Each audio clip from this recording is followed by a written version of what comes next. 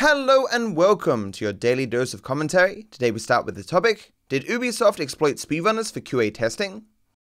So there was a bit of controversy recently with Ubisoft and a Prince of Persia speedrun competition. This was the original post, which has been deleted. In case you missed it, Ubisoft hosted a $10,000 Prince of Persia speedrun competition and have now patched the game to get rid of the skips people used to compete.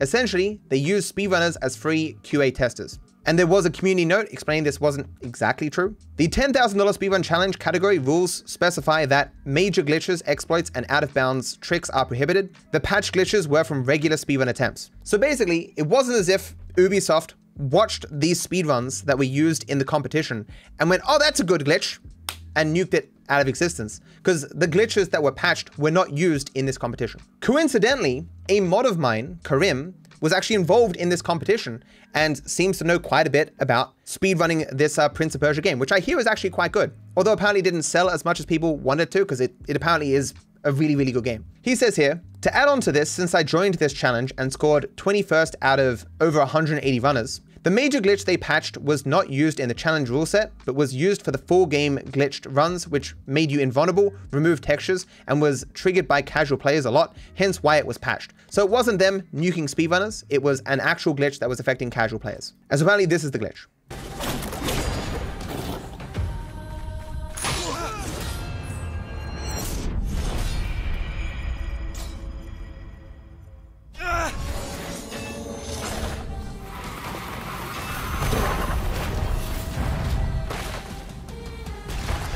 Yeah, so he's not getting hit by stuff.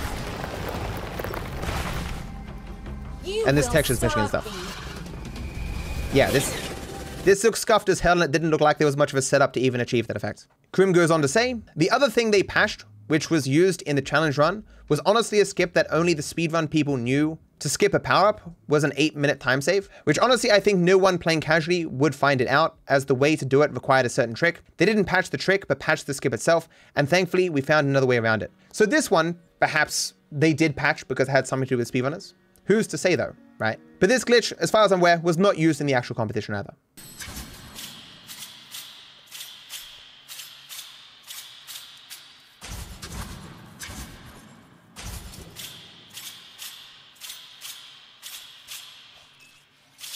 Oh, I see. So it's just you keep additional height and stuff. So a sequence break. As he says here, explanation, attacking up and down extends your airtime, and there is a forgotten wall collision that we used to perform that skip. They patched it to make the wall we used to grab onto ungrabbable. There was a lot more game-breaking stuff found which they didn't target, but they weren't used in the challenge. Also, one more interesting thing is that they were using AI voice acting in the game, which they later patched. This is one of the Twitch sub messages voices, I think Ivy or Emma. That is forever led astray. I can enlighten you, if you wish. I can light your way through some of Mount Koth's darkest corners, if you'll allow me. How could I refuse? That voice is used so much in Twitch streams. Is that actually AI? Like, that automatically is extraordinarily cheap that they're using. It's a Google or Amazon just basic bitch text-to-speech thing, right? Is that actually AI? Yeah, it is 100% text-to-speech, but I guess I never really made the connection that text-to-speech, those basic ones, would be considered AI. Because we've had text-to-speech for like a decade or something, and so just in my mind, I guess I distinguish the two. I don't think basic text-to-speech can be considered AI in the modern context. That's the way I look at it as well. When I think of AI voices, I think of people mimicking other people's voices. Was that how the original text-to-speech things were made? I don't know enough about it, but this seems to me more just a cheap placeholder thing that maybe was left in the game, rather than them trying to clone someone's voice. Interesting though.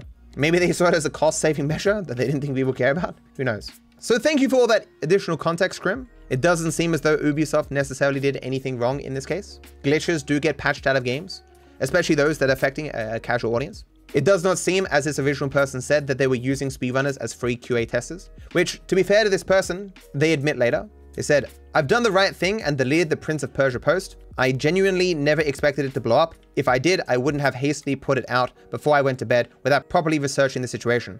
The last thing I want is to be responsible for misinformation. Good take. I'm gonna give you a like. You do good. See, it got 2.2 million views, 23k likes, a community note, multiple death threats, 40 follows, and an Go Nintendo tweet article. truly got the whole Twitter experience in 12 hours. That is the long and short of it. All of us are wrong sometimes, chat. I don't blame that person. And especially when you're like just a little dude, where your average tweet gets like a dozen people seeing it. I can understand why you aren't potentially as rigorous as, say, a person with a bit more of an audience. The bigger you are, the more responsibility you have to not tweet complete bullshit, you know. One bug cost me 5 hours on Power World. So as you guys know, I really enjoyed Power World, put 75 hours into it, beat the game, at least as much content as exists currently. But Power World just released a patch. Bunch of stuff, majorly fixing bugs and stuff. But one thing they said down here is they fixed an issue where, although the displayed capture probability increased when the capture power was strengthened with life monk effigies, the capture probability did not actually increase at all due to an internal processing bug. So we spent hours upon hours being like, man, this has like a 10% chance to get captured, but I've thrown like 30 balls of this thing. Like, is this just me getting really unlucky? Or this is just like, the probability is incorrect? And so people would speculate like, oh, there is some rumors that there's actually a bug where the probability isn't working correctly. We didn't know that for certain, but this is now confirmed that that is a thing that existed. And that sucks because we can assume that at least like 5 hours of my playtime would have been removed if the capture rate was accurate. I threw ball after ball after ball. People in chat were like, man, this is some patience and commitment more than the average person has, because most people are just giving the fuck up. But I'm like, no, I don't get this thing. It's frustrating, but happy to know that's been fixed, and happy to know that they're fixing these things. But I wish they'd done it when I was still playing. So get those 5 hours refunded? Yeah, they should pay me some money.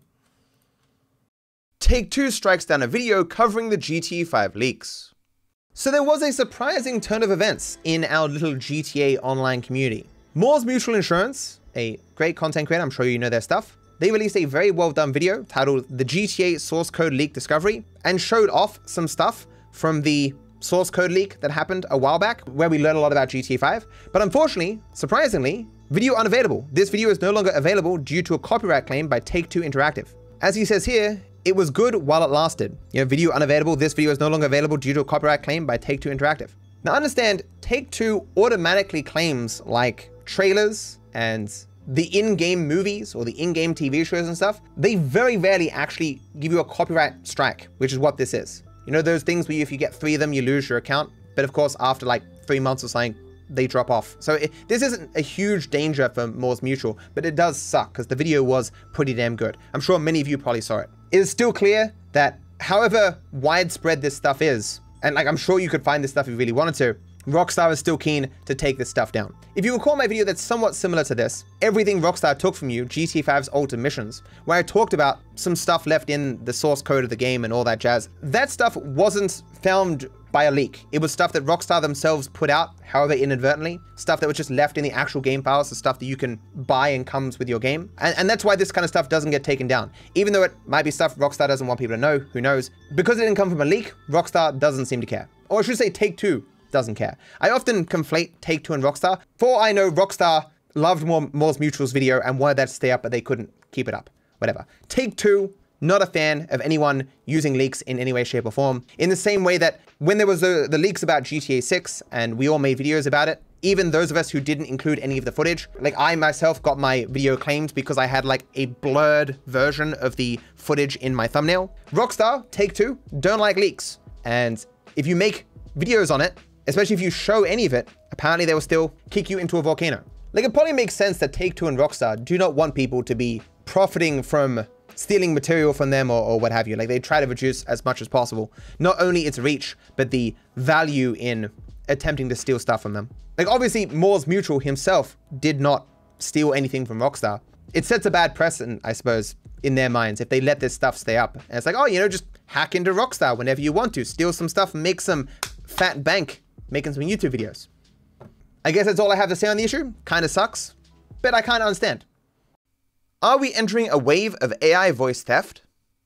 This was an interesting post from Daily Dose of Internet. Is this legal? What the heck? From Bradley here. Popular mobile game company Voodoo has cloned your voice using AI for their Paperio 2 advert on TikTok. Most of the people in Paper.io 2 don't know about this secret level. If on your username you type Thanos like the Marvel character, you'll unlock a secret Thanos skin. But the interesting part comes when you play a game with it. You are playing the Thanos gloves, and your objective is to collect all the 6 gems from the Avengers to erase 50% of the map. In this new mode, you are alone against— Look, that's enough. But what were they thinking? It is definitely daily dose of internet, but could this happen accidentally? That they just grab a random voice from somewhere and don't realize that it's like one of the biggest content aggregating YouTube channels of all fucking time? If they did this intentionally, like, why would you take the risk? I mean, I'm sure there is value to Daily Dose giving his endorsement. Wouldn't you be worried this would blow up in your face?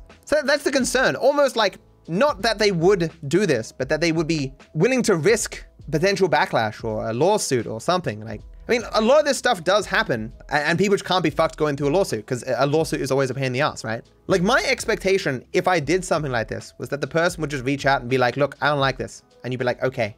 And you just move on. That old adage of it's easier to ask for forgiveness than ask for permission is an asshole thing to believe and do, but it is true. If they did this intentionally, knowing they were ripping off Daily Dose of Internet, I'm sure in their minds, they were like, what's the worst that could fucking happen? And honestly, they're probably right. Nothing is likely going to come of this. It's just shit. So there's this video by Tom Scar called Tom Scar's Guide to Plagiarism, which I've talked about before, where in this, he talks about many different instances where people have just wholesale, obviously, ripped off someone else's work or duplicated in some way, cloned it, and nothing bad has happened. It is fairly obvious that in the vast majority of cases where this sort of stuff happens, where a person gets ripped off, even their voice, nothing comes of it. It is only in cases where there's some degree of certainty of punishment where people's behavior is actually influenced, right? And if this stuff very rarely gets any sort of punishment, it's naturally going to be the case that more people are going to do it. So I wonder if, moving into the future, more stuff like this will happen. One day, when your boy Dark Viper AU is 10 times the size he is now, people are going to be cloning my voice to hawk shitty products on TikTok. It might happen. Probably not, though. I'm not that famous. As we talked about in that AI video related to Ned Luke, I think there should be some leeway for people to clone people's voices in a way that's obviously a clone, to make memes or jokes or what have you. But when it comes to commercial use, especially advertisements for things that, even worse, for things that, you know, the person themselves may not support, that kind of stuff is not on, right? Bare minimum should get permission for that, but obviously the original person should get some money for it, you know. The hilarious plot hole never explained in Dragon Ball Z. So there's this channel called Lonely's Archives. He used to have a different channel, but it's just a bunch of memes where he mashes up different scenes from different parts of Dragon Ball Z and tells a different story or a joke or something weird happening. A lot of them are really funny. A lot of them are ridiculously popular, getting millions upon millions of views. But one that I found particularly interesting was this one. How is the view from inside the auras? Where you can see Goku here with his Ultra Instinct aura thing where he glows like silver or whatever. And then this is his vision where he's just got like the aura is obviously over his eyes, so he can't see. And when I watched this, I was like, I have never considered that. I don't think I've ever seen this like addressed in any show ever, where you have a character who is like covered in fire. It's not hurting them, obviously, but it's obviously in front of their face as well. And it's never acknowledged, like, how can they see? It's like in the same way that, you know how people turn invisible and their eyes aren't visible. And it's like, then how can they see? Because they can't get light at that point.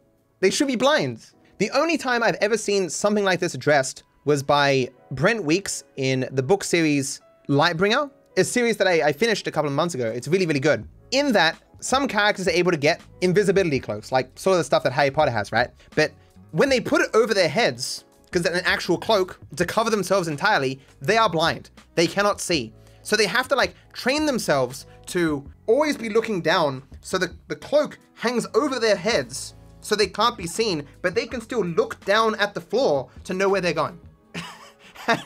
And every single time one of these elite assassins were on screen, I'm just thinking of them like shuffling along, looking down and looking so stupid. And I found that so funny. But yeah, I wish more shows addressed this sort of disconnect, this sort of oddity. But I can understand why they don't, because it to some degree takes away from the experience. If you want to check out Lonely Archives stuff or this clip, feel free. They make good stuff. Some very funny Dragon Ball Z memes. Do people miss my old editing style?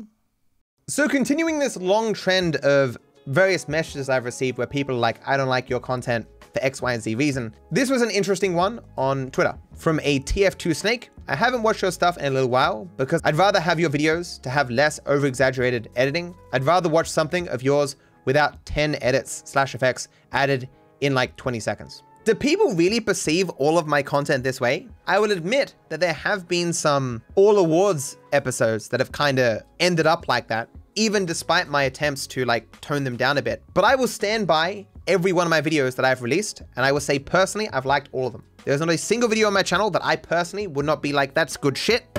What is wrong with you?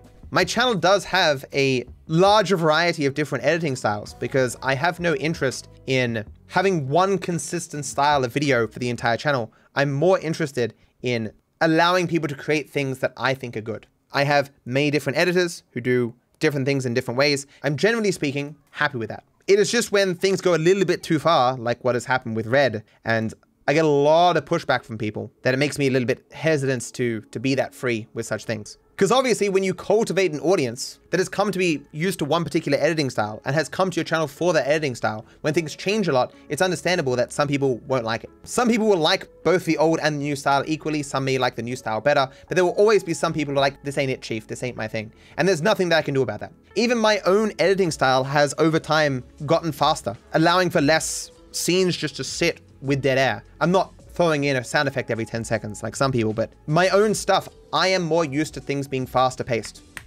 So if you liked the old days of the original How This Even Ended, where you might get like a minute of stream footage where like very little happens, that stuff doesn't happen these days. And I think it's for the better. So I'm sorry to everyone that I've inadvertently pushed away by the way I do things now, but I do think this is the best way that I can do things. And I hope you give my content in general a chance, because it's not all edited exactly the same. If one thing isn't to your taste, the next video will be probably more to your taste. May as well try. And of course, you can always just watch the VOD channel, which has no editing, effectively, except the beginning. And then you can have all the raw live stream content that you like. What will never change is me asking for you to like the video and subscribe to the channel. I will also never stop thanking you for watching, and I wish you all the best as always.